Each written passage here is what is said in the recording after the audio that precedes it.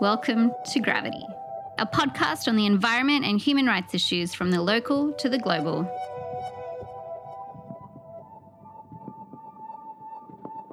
The Dakota Access Pipeline is a 1,168-mile or 1,880-kilometre pipeline that will carry 570,000 barrels of crude oil daily from North Dakota to Illinois.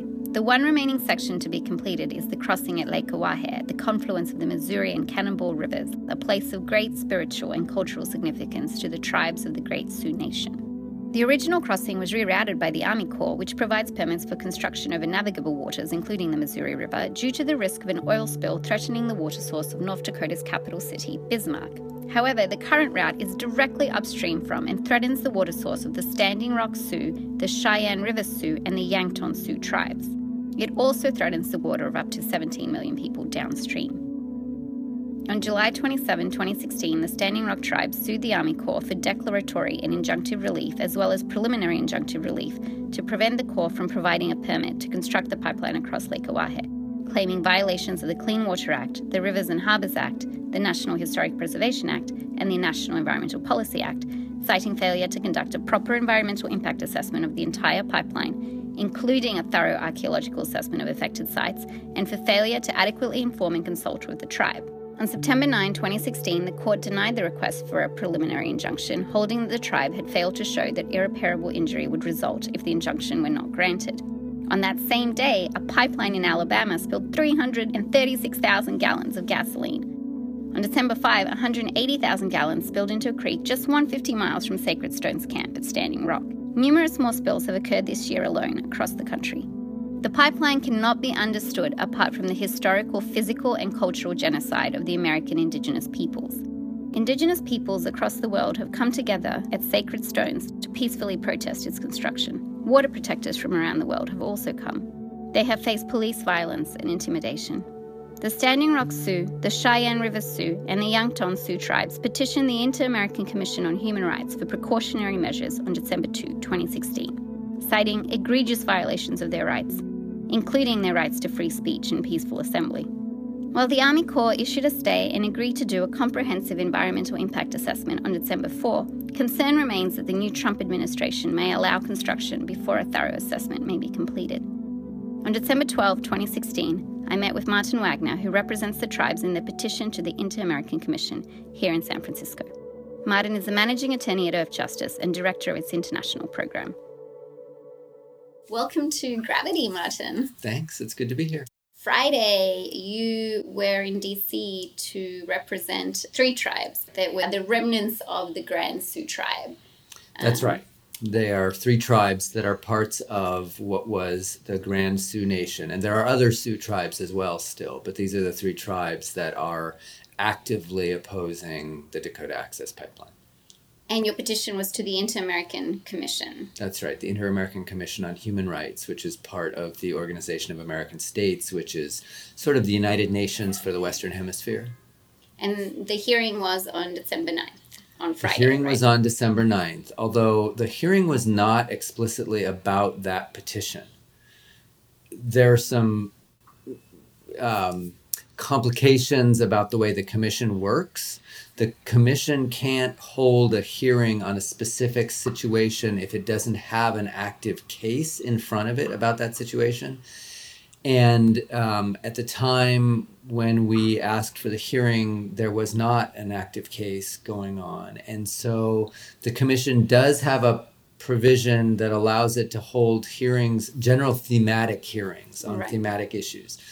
So we asked for a hearing on the issue of the situation of Indigenous peoples with respect to infrastructure projects in the United States, and proposed to use the situation of the Dakota Access Pipeline as an example of what's going on here. So this was this general thematic hearing.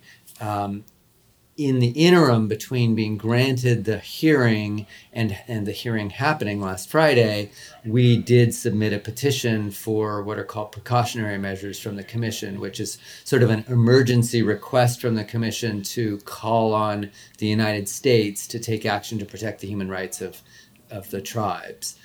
Even then, though, that is not tied yet to a case. There is not a formal case yet on behalf of the tribes. We're working on putting that together. But this precautionary measures request is something that the commission is allowed to consider even before it has a case before it. Okay, so let's backtrack a bit. Let's talk a bit about the background of the Dakota Access Pipeline, why it's being built, its purpose, and environmental impact. Right. So the Dakota Access Pipeline is a over 1,000 mile long pipeline that is intended to transport oil from the Bakken oil fields in North Dakota down over 1,000 miles south to refineries.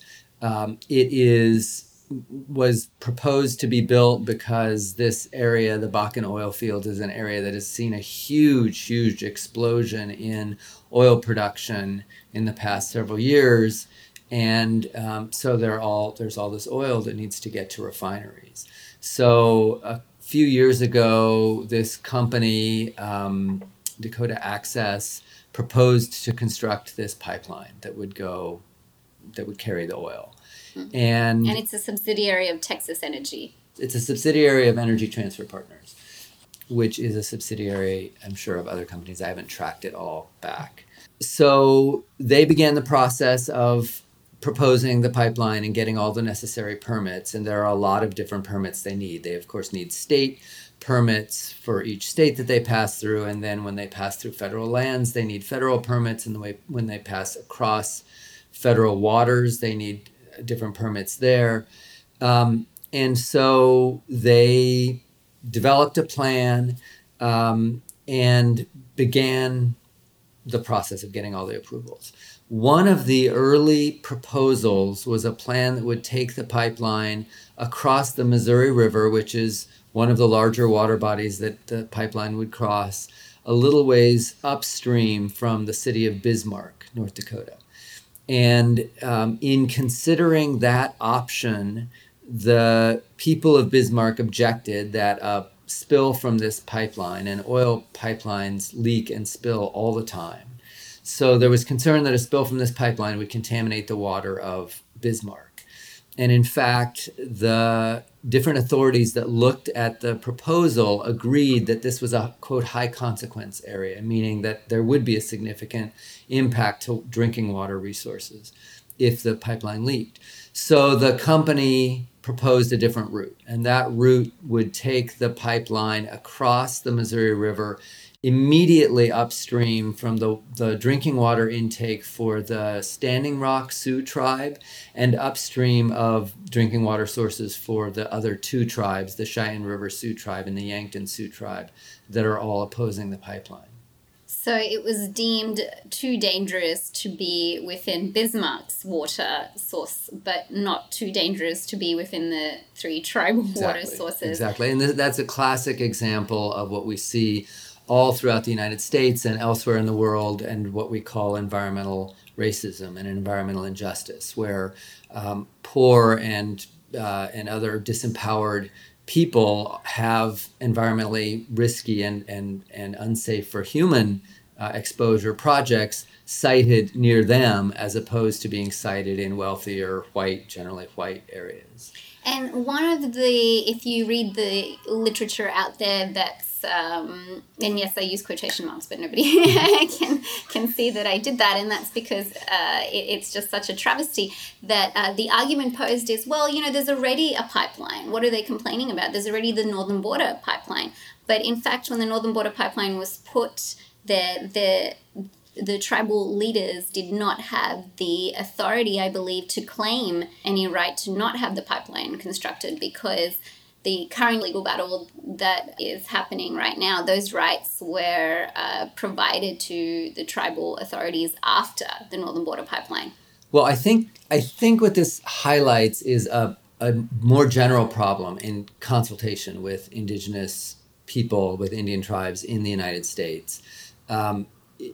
Both U.S. law and international law requires consultation and what's called free, prior, and informed consent from indigenous peoples when infrastructure projects go through their territory and are going to affect their interests. And we have seen consistently in this project, as we've seen elsewhere, that consultation is extremely flawed, even if it happens at all.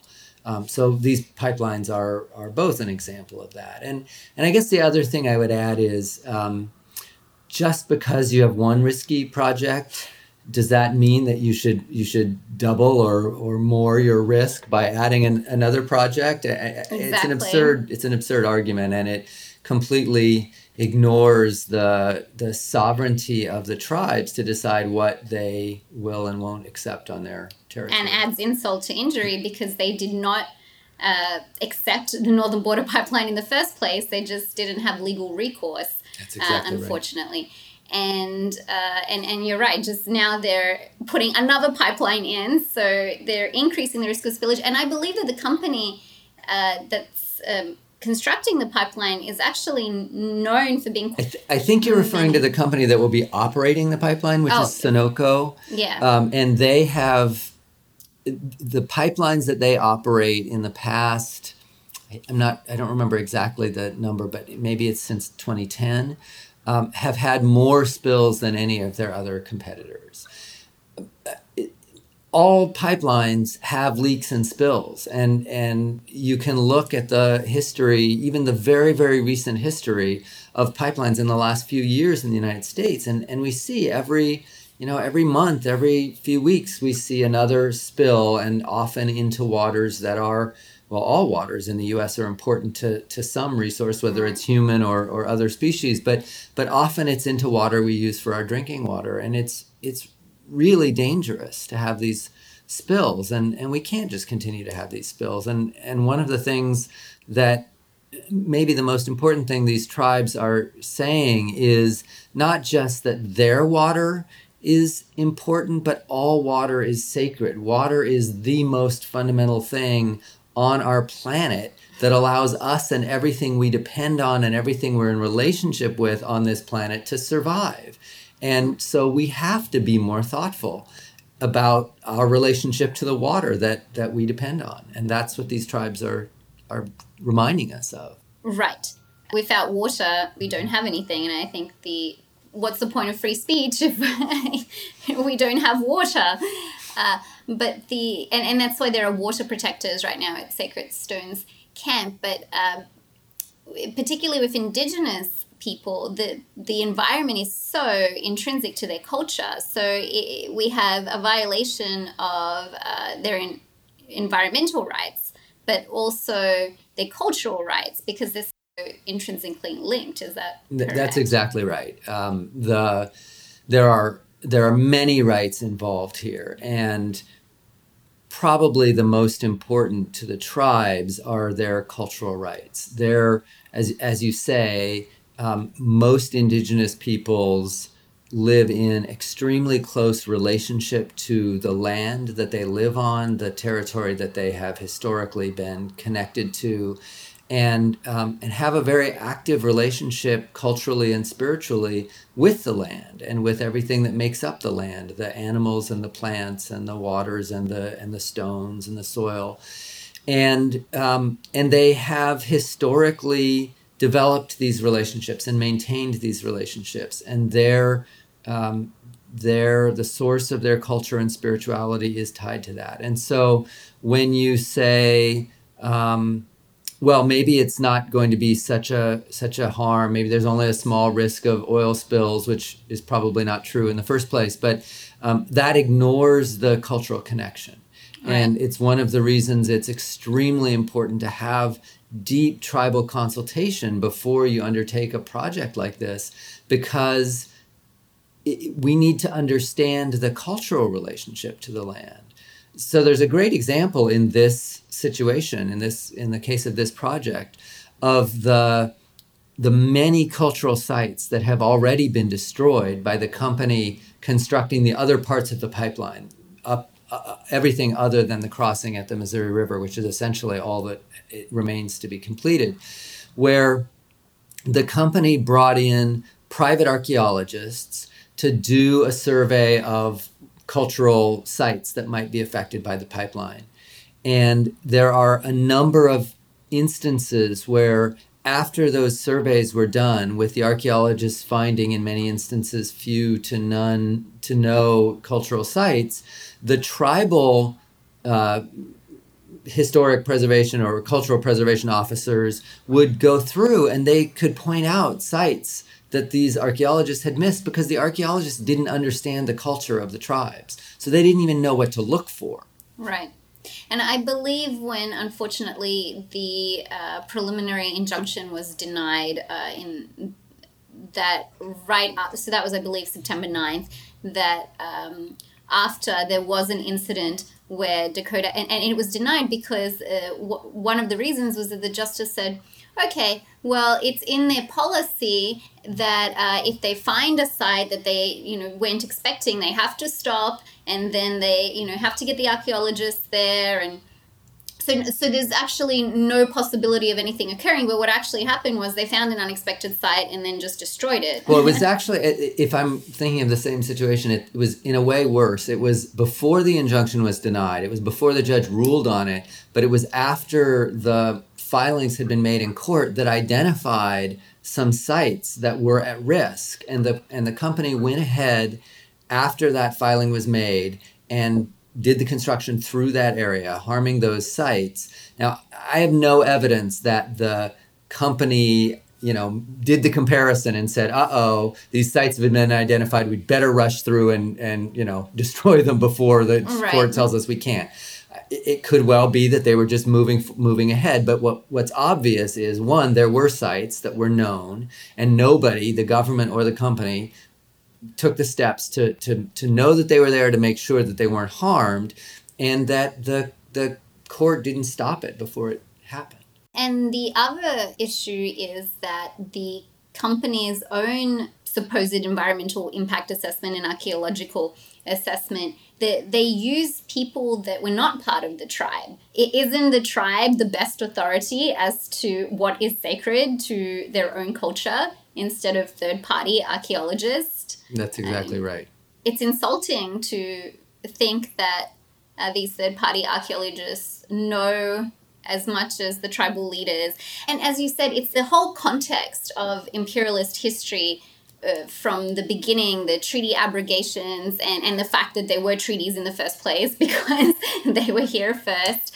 And now the Grand Sioux tribe, they said that, ancestrally, the lands were theirs where the buffalo roamed. But again, and I refer back to the decision that denied the preliminary injunctions, the justice said, well, saying that, ancestrally your land was where the buffalo roamed, that could be anything. What is that? There's no it's not a legal definition. But again, we're not understanding their culture because, yes, it is. In their culture, that is what defined their land, where the buffalo roam, just because we have a different conception. Right. And I think that's instrumentally the problem, that, we have two systems that don't align, and we've never really accepted what's sacred to them in our system. They have to fit and compartmentalize into what we accept as legitimate.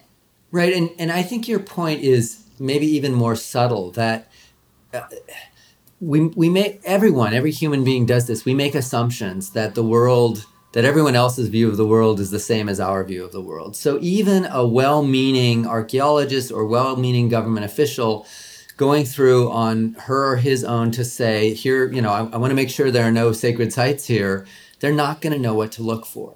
So some of the sites are sites where stones have been placed as a boundary for prayer sites for leaders and others in the tribes. And some of these are very, very ancient and show apparently signs that they've been used for centuries or maybe even millennia as prayer sites. And others of them indicate that powerful leaders, whether spiritual or political leaders, are buried in those sites. And some of the sites, even, it's quite remarkable. When you look at the stones, like if I were to walk through, I would never notice this. But if you then know to look and pay attention to the stones that are there and to map them out, they map perfectly constellations in the sky. They match the constellations. And so you or I probably would walk through and we would not even notice the stones at all. And yet if you're a tribal member, you walk through and you know that this is what you're looking for. You know that it's what it represents. You know that it's a sacred site. It's a little bit like one of them walking through, a cathedral somewhere, a Christian cathedral, and saying, "Oh, I don't see any stones on the ground in the shape of constellations, so this can't be important. We'll just put a pipeline right through the middle of it," Right. We just keep adding insult to injury.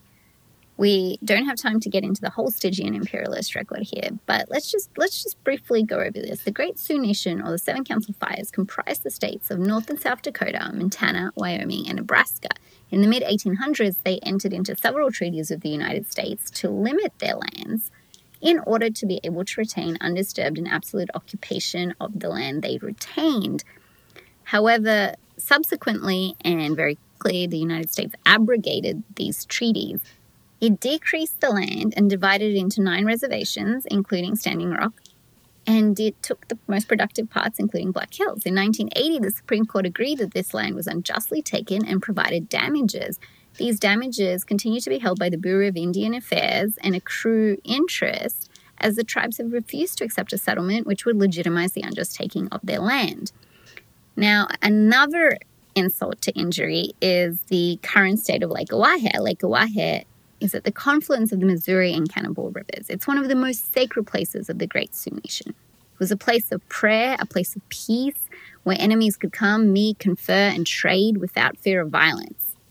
Currently, Lake Oahe has a pipeline underneath it and was dammed. This sacred area was dammed. And I'm using damned in maybe the metaphorical as well as the literal context here. But it just seems that we're just piling on injury after injury. Well, we damned this, we put another pipeline in, so what are you complaining about? We already ruined everything. I mean, that's what I'm hearing There is some of that. I mean, the dam situation, you're absolutely right to point to that. And it's an example of a kind of infrastructure project that is particularly harmful to Indigenous peoples all around the world. There are people fighting dams on probably every continent on the planet right now. And in this situation, part of the traditional territory was taken away from the different Sioux tribes when the dam was constructed. And some of the leaders all of the leaders talk about how they lost some of the most productive land, because of course that river bottom land is the most productive for farming and other agriculture. And so they have already lost this important land. And then as you note, it's also culturally important. And then the site where the pipeline is crossing is right near where another very sacred site where one of the most sacred dances of the Sioux tribe, the Sun Dance, is sometimes performed. So there are huge impacts culturally from this project. Some may argue that it's in essence genocidal because the intrinsic value to what is left of Indigenous culture? What is left but these sacred sites that they can refer back to teach their youth about their culture and to have some semblance of what their life used to be? That's exactly right. And there is a term that is used called cultural genocide, which I think reflects, again, the difference between a lot of Indigenous cultures and the European cultures, where we don't tend to think so much about our cultures being tied to place and to relationship to land. And we think, well, if you don't kill all the people, the culture will continue. I think we might ask ourselves the question of what we've done to our own cultures by deracinating ourselves the way we tend to have, especially in the United States, with our immigration here and then moving across the country.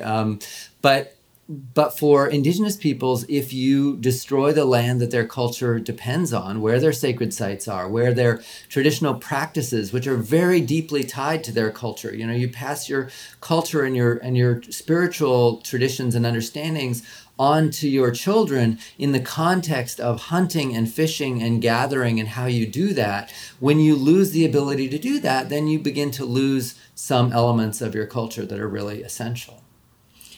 I'm here making a lot of statements about what the interests of the tribe are and what indigenous interests are and the importance of indigenous culture, etc. And I hope I get it right. It's my intention to get it right, but I am not an indigenous person. And there's a risk that by having this conversation, by me being the one to speak here, that I'm doing exactly what is being criticized rightly in this whole process, which is I don't understand the culture the way an indigenous person would. So I just want to acknowledge that in the ways in which I'm reflecting the interests of the tribes here, I'm doing my best, but it would be far better to have a tribal member right here speaking to those issues. And so I want to acknowledge that and acknowledge that if I've made mistakes, it's because I don't understand. Thank you, Martin, for acknowledging that. You're right. It's always best to go directly to the source and not merely the portparole, particularly when there's such cultural sensitivity involved. I welcome any representative of the tribes to come on Gravity. Please do. Now, let's go back to the environmental impact, because the environmental impact, and we've discussed that it's hard to differentiate. This is the cultural impact and this is the environmental impact, because in Indigenous culture, the environmental impact is so intrinsic to the cultural significance. But the environmental impact is not just impacting the tribes. For instance, impacting of the freshwater, it goes downstream. It impacts up to, I believe, 17 million people. And likewise, I suppose that the environmental impact is to the land, the flora and the fauna is also much wider than the territories. That's right. These tribes are, as I referred to before, these tribes are reminding us of something that we seem to have lost sight of, which is that all of us, not just the tribes, depend on a healthy environment for everything that we are, for our water that is required for us to live, for our clean air, for our food, and for our emotional and spiritual connections and health. And so what they're saying is they are on the front end, the front line right now of this, but they're not the only ones, even with respect to this project. And all around the world, we have Indigenous peoples reminding us of this, of our deep connection to the environment and the need to protect the environment, even just from the perspective of protecting ourselves. Right. Maybe it seems that in this age with technology everywhere and searching for other planets, that we think that we can somehow escape this planet and, treat it as if we're just leasing it and then we'll go off on our own. But really, the probability of that is so small. So if we're just looking after our own selfish interests, we have to look after our very, very vulnerable water sources. It's not renewable. We can't just wait for the rains, which in some places just don't come as well. Right. But most fresh water is not a renewable resource. It's 2.5% of all the water in the world. And I think that's something that needs to be in the front lines, needs to be acknowledged. And I don't even, it's just ineffably unfortunate that the new administration that is set to take office is instituting people in regulatory positions that don't believe in regulations, that don't believe in climate change, right, and are all for this pipeline. Right. Well, we could go a long ways down that path. But one thing that I am reminded of when you say that is when Donald Trump was campaigning and he was here in California and he was, promising that he would solve all of the water problems. And he made this just absurd statement that, of course, there is no real water shortage here because we have all this water that we're just letting go out into the ocean. We're just wasting it. Right. And that reflects an absolute ignorance of the relationship between the water and the environment and the relationship between the environment and us. So all of that water that we in our real wisdom have said we need to allow to continue to flow in the rivers is allowing the rivers to thrive and all the parts of the rivers to thrive, which in turn allows everything that we depend on to thrive. So there is, exactly as you say, an ignorance of the relationship between the environment and our health and our actions and the environment's health.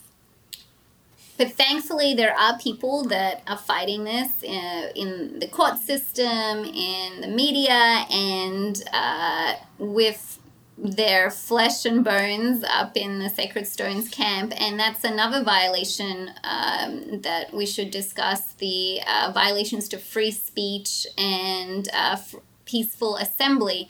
So we know that in the past 3 decades, police militarization has been shocking, and really the police brutality against protesters there, it has been extremely intense. I believe that one protester said it's as if they got all these toys and they're just trying them out, all these so-called less than lethal or non-lethal weapons. It has been remarkable and not in a good way.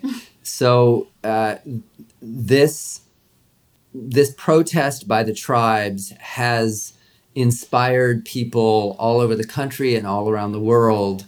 And many of those people have gone to the area just north of the Standing Rock Reservation to gather with members of the 3 tribes who are protesting, as well as many, many other indigenous peoples and non-indigenous peoples, to pray and to peacefully protest the construction of the pipeline.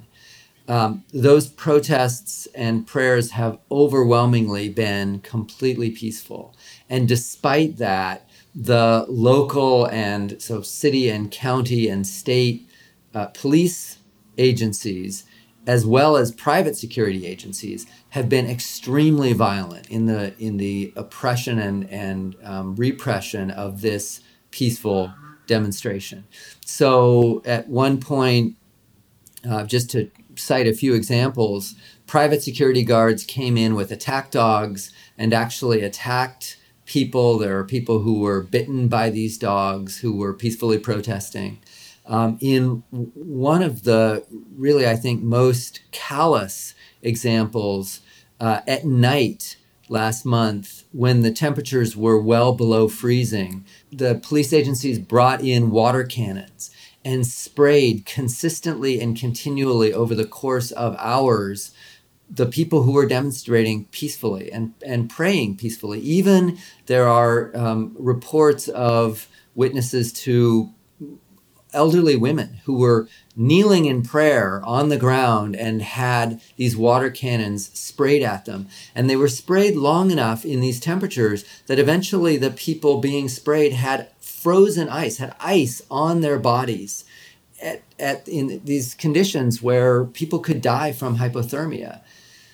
And then when people would go in and try to protect those people to cover them up, they would be sprayed or even shot with rubber bullets or beanbags or tear gas canisters or these concussion grenades that can cause deafness. So yeah, it's really extreme. And it's remarkable to see how I think this is another example of racism in our country, how these protesters, being overwhelmingly peaceful, were treated with this violence, when other protests, such as the Bundys up in Oregon, who were acting with threats of violence, did have weapons, were treated really with kid gloves. Right, and not given prison sentences. Exactly. Now, in your petition, you list all the various injuries, and there are hundreds of people that were severely injured. It appears that one protester might lose her arm, and one protester might lose their sight in one eye. I mean, these are very extreme injuries. These weapons, and we had an episode dedicated to the use of non-lethal weapons or less than lethal weapons, but really they cause fatalities and they cause very permanent injuries. And the fact that the police are using these that aren't trained in these weapons, it's appalling. And the federal government, how have they been responding? It seems they've been quite complicit in this. Right. Well, the federal government says that it's monitoring the situation. And I think from a international human rights perspective, the federal government has absolutely not met its obligations. under international law, the United States government is responsible for anything that happens, any of the subsidiary governments, the state or local governments, anything they do is the responsibility of the United States from an international law perspective. And so human rights law would say that the United States needs to step in and guarantee the safety of these peaceful protesters, also needs to guarantee the safety of the police as well. But there isn't a threat in this situation to the police. So there really is no excuse for this violent way of dealing with these protesters. I believe that one reason there is so much violence is to suppress protests, to punish people for protesting, for dissent, for resisting these projects. I believe that part of the reason we are seeing such violence is that it is an effective way of intimidating people, or so they believe, except to a certain extent, a lot of people are fed up and they don't want to accept this intimidation. But we can see not only is there violence against protesters as part of this intimidation tactic, but threats to the media. So Amy Goodman was arrested and she was charged, I believe, with criminal trespass and then with riot charges, and that was dropped. But then there are still charges facing, and I'm not sure if I'm pronouncing her name correctly, Dea Schlossenberg, and she is a documentary filmmaker. You briefly mentioned that in your petition. Could you explain a little bit more? It's a classic use of military and legal force to suppress dissent and opposition and to prevent others from knowing about what's going on. So you're right. They're using the power of the state to threaten these people, to threaten them with extreme jail sentences for peaceful activities, for activities that are protected both under the U.S. Constitution and under international law, freedom of expression, freedom of the press and media, which is so important to our democracy. I think what we're seeing here is a reaction to the fear that the non-Indigenous, mostly white community feels when Indigenous peoples demonstrate their power in this way, their ability to stand up for what they believe and to put themselves in the path of this project that threatens them and their culture. And so I think that's very threatening to the dominant culture in our society. And so these overreactions are not, from one perspective, really overreactions at all. There is in their minds a very real threat here. It's the threat that these people may have more power than they're willing to give them. And really, there is strength in standing up. When we look over history, when people have come together to stand for a purpose, they have invariably won because there is strength in numbers.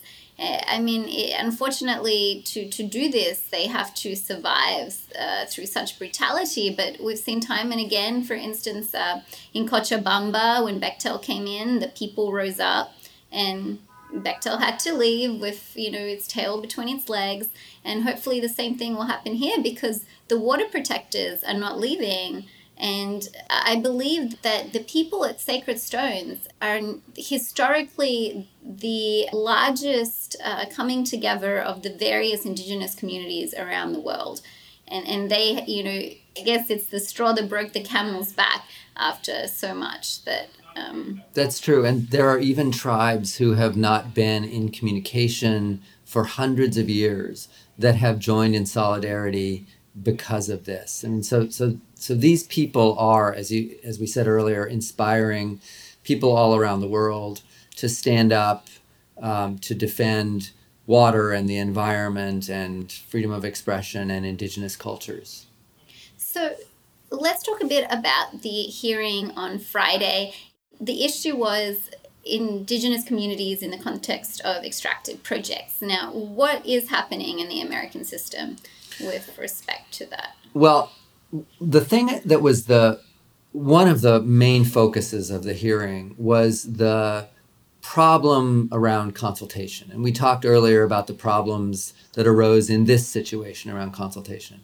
the hearing focused on the situation of the Dakota Access Pipeline as an example of what happens throughout the Americas. We didn't talk about other situations in that case, but one of the things that I think was really significant, and it goes back to what we were just talking about with respect to the influence of what the tribes have done here and the impact of it, is that in this hearing, before this international institution, the U.S. government representatives who were there stated very clearly and openly that the United States has not done what it should have with respect to consultation, not just with respect to this pipeline, but with respect to infrastructure projects in indigenous territory throughout the United States.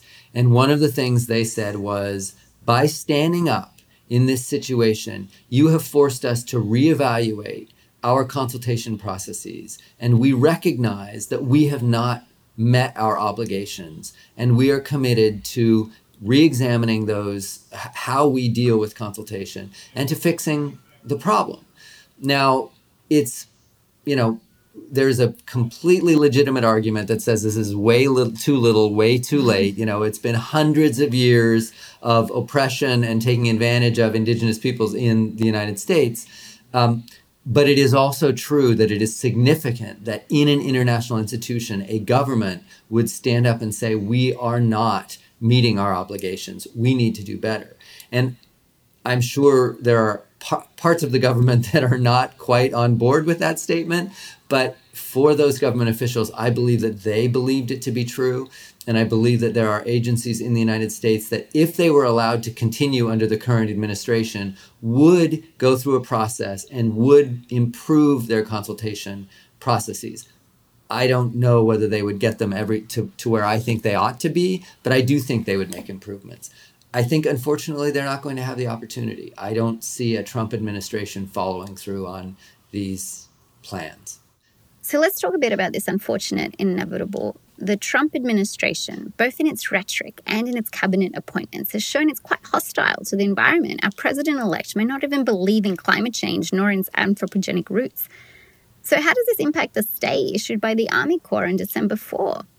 And I think it's probably best that we discuss the legal battle a little bit here. In July, the Standing Rock Tribe sued the Army Corps of Engineers, which is charged with providing permits over navigable waters, including the Missouri River, for declaratory and injunctive relief in order to prevent the issuance of a permit to construct the pipeline underneath Lake Oahe. I believe the substance of their claim was that the Army Corps failed, as required by several statutes, to conduct a proper environmental impact assessment and adequately consult with the tribe.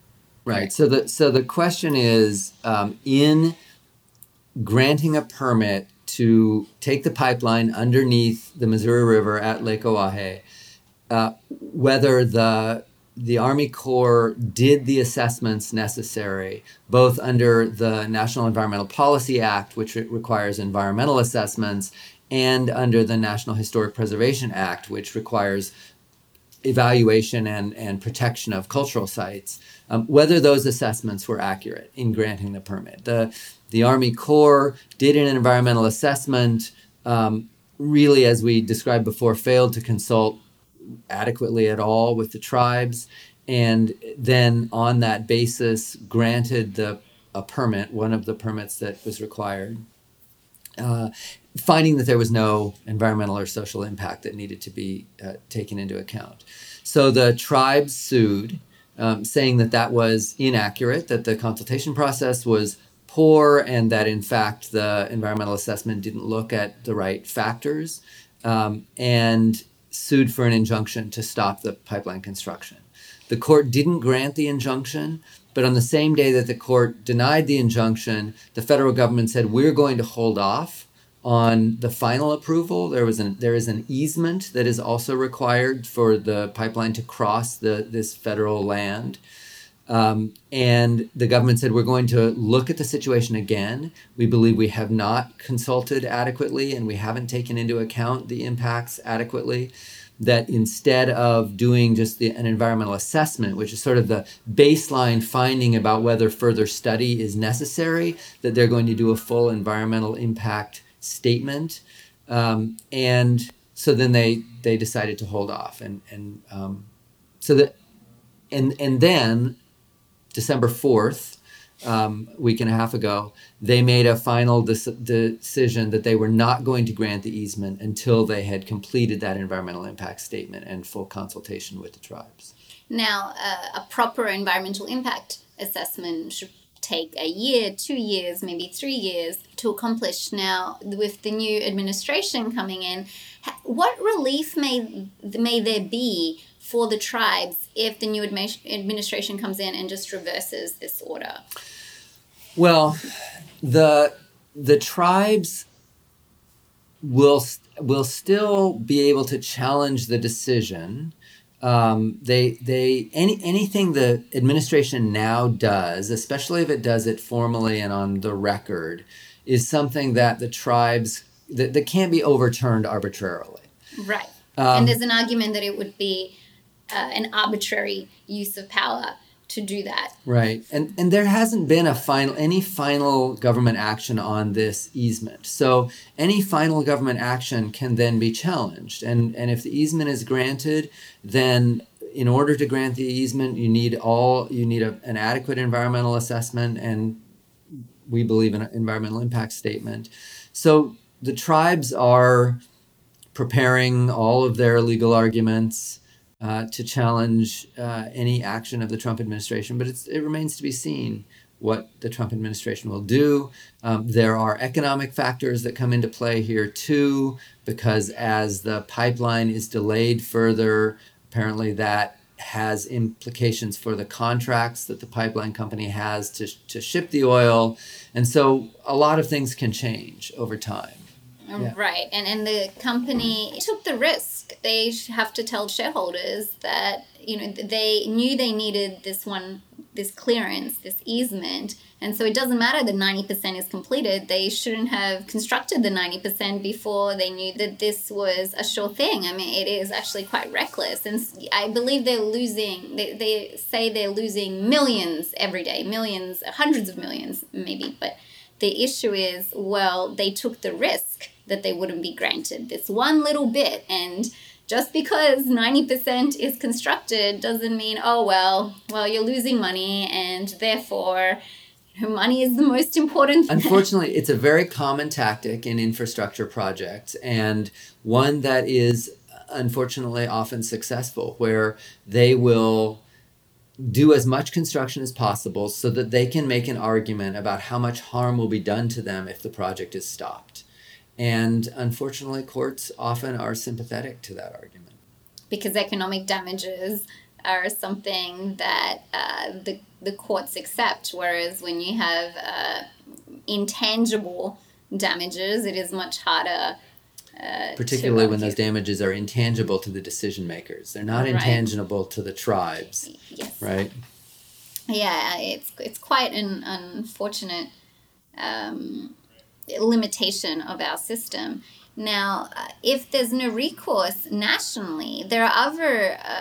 So there's the Inter-American Court of Human Rights, and there's the Inter-American Commission. So there's the Inter-American Commission on Human Rights. So the Inter-American human rights system has two bodies. It has the Commission, which is where we were last Friday, and which is now considering this request for precautionary measures. The Commission has a long process that it can go through with a case, where it will, once it finds a case admissible, it will have a lot of back and forth with the government in question and the petitioners, and it will try to get some resolution in that way.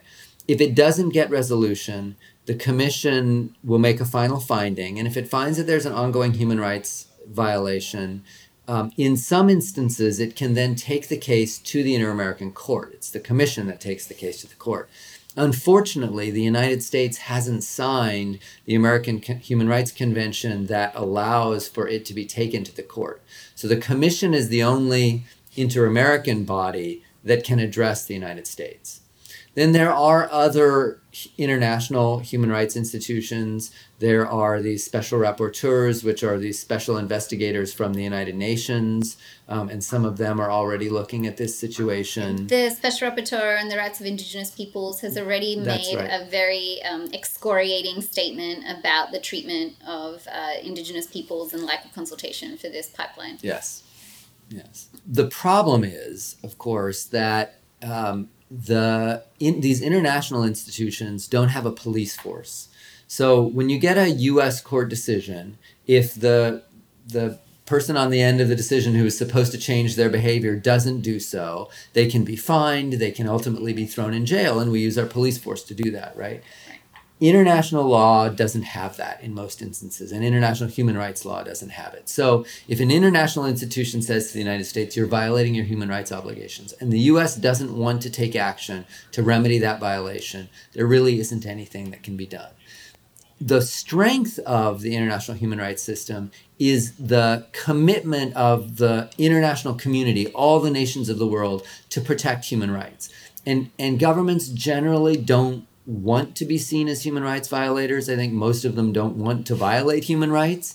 They obviously have conflicting incentives because so often around the world, human rights are violated by projects that have economic value, like the Dakota Access Pipeline. So governments, of course, have many incentives to promote the interests of industry, and so sometimes those conflict, the interests of industry and human rights. Governments will often work to balance those interests to protect the human rights. What is concerning now is the way that Donald Trump has talked about his relationship to his, frankly, disregard for international law, his apparent lack of concern about how the United States will be perceived if we don't comply with international law, which frankly would harm even a Trump administration's interests, because when other governments don't trust us to comply with our international obligations, then they don't have an incentive to comply with their own international obligations, and we can't rely on that. But certainly with respect to human rights, I'm very concerned that the Trump administration won't really care. And also, it doesn't seem to be flustered by various ethical issues. And one ethical issue here would be that the president-elect has a financial incentive for the development of this pipeline. And many individuals in that position might want to disassociate themselves from the pipeline, might actually actively want to stop the pipeline because they don't want to be seen as having profited financially, but it doesn't seem to be a problem for this particular president-elect. That's right. Which is quite unfortunate. But there's got to be some positive aspect to all this. We have the stay. Hopefully we will have the environmental impact assessment. And when we do the environmental impact assessment, is there going to be further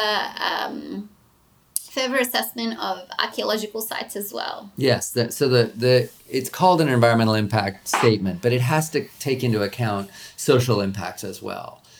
So it will consider those things, and if it's done right, it will be done in full consultation with the tribes. Now, the tribes are very clear that they don't see a way to have this pipeline in this location, and in some instances, they've said we don't think this pipeline should happen at all. And I think, you asked the question a moment ago, what will happen in light of a Trump administration. And I think one thing to point out is that no matter what happens with this pipeline, and it will be a travesty if it goes forward, the tribes have strengthened a growing global movement to recognize the importance of the environment and the need to be much, much more restrained and thoughtful and careful about the activities that we approve as a species that have an impact on the environment that we depend on.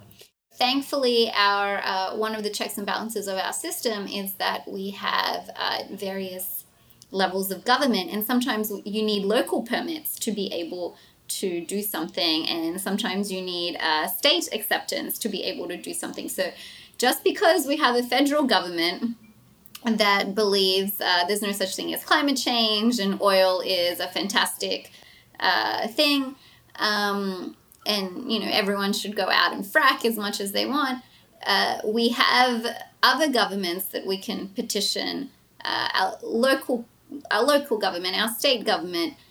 For instance, New York continues to have a moratorium on fracking, which protects the water source, not just for New Yorkers, but for, I believe, New Jersey, Pennsylvania, the whole tri-state area. And hopefully other states will also take action and become maybe more emboldened that they now have to fight. Or well, we have seen that, and we've seen governors and we've seen attorney generals of states making statements that even here in California, Governor Brown has said we're not going to put up with what we anticipate coming from the Trump administration. We will oppose those actions.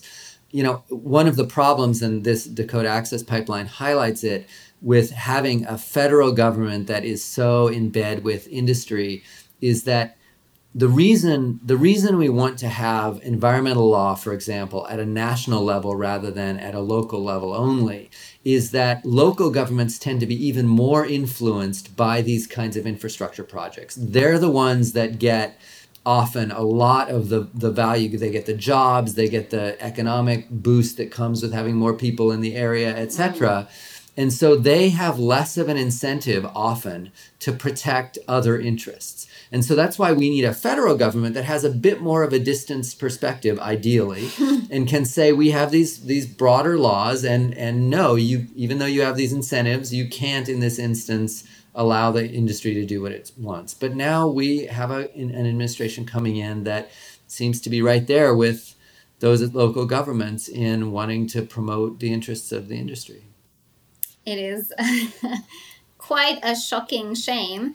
But I do hope that sometimes when you're shocked at an effect that you never thought it could get this bad, that it actually brings you out of apathy and out of passivity. And I'm hoping that this is the case, that a lot of people that thought, oh, well, it's just going to be a Clinton administration and that's not the best, but okay, now that they're seeing that, I guess the veil is taken off, that people realize that every person counts, and, we have to go out there and all be water protectors. That's right. That we're all affected. And we have a lot of work to do over the next 4 years, both in terms of preparing for the next presidential election, but more immediately to oppose the actions that we know are going to come from the Trump administration. And, fortunately, we have a lot of people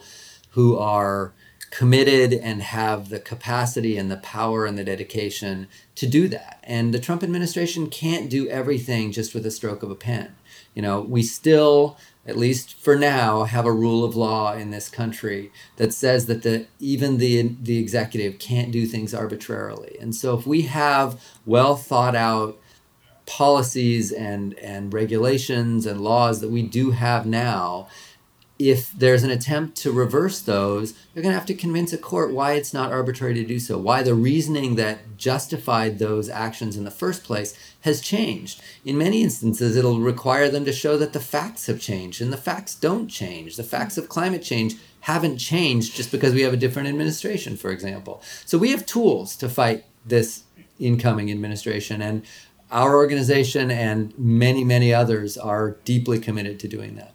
Well, thank you for your commitment and for your work, and we need more people to do the same work, more organizations, and I know Earth Justice has been very committed. Earth Justice is also representing the tribes in the U.S. legal action as well as this petition. Right. And all donations, I suppose, are welcome, and subscriptions, and if there are any petitions that people can sign. I believe there's an email newsletter that is sent out by Earth Justice that is then sent out to government representatives. That's right. If you go to earthjustice.org, you can become a member, you can make a donation, you can get on mailing lists and find out about the urgent action appeals and other things you can do to support our work to oppose the kinds of actions that the Trump administration is going to take. And hopefully some of our listeners will do just that. Well, thank you so much, Martin. I really appreciate that you took the time to discuss this very pertinent issue on gravity. You're welcome. It was a great discussion. I hope you have found this podcast insightful and will join us next time as we explore more issues affecting our environment and human rights at home and around the world. For more materials on this issue, please go to our website, thegravity.fm.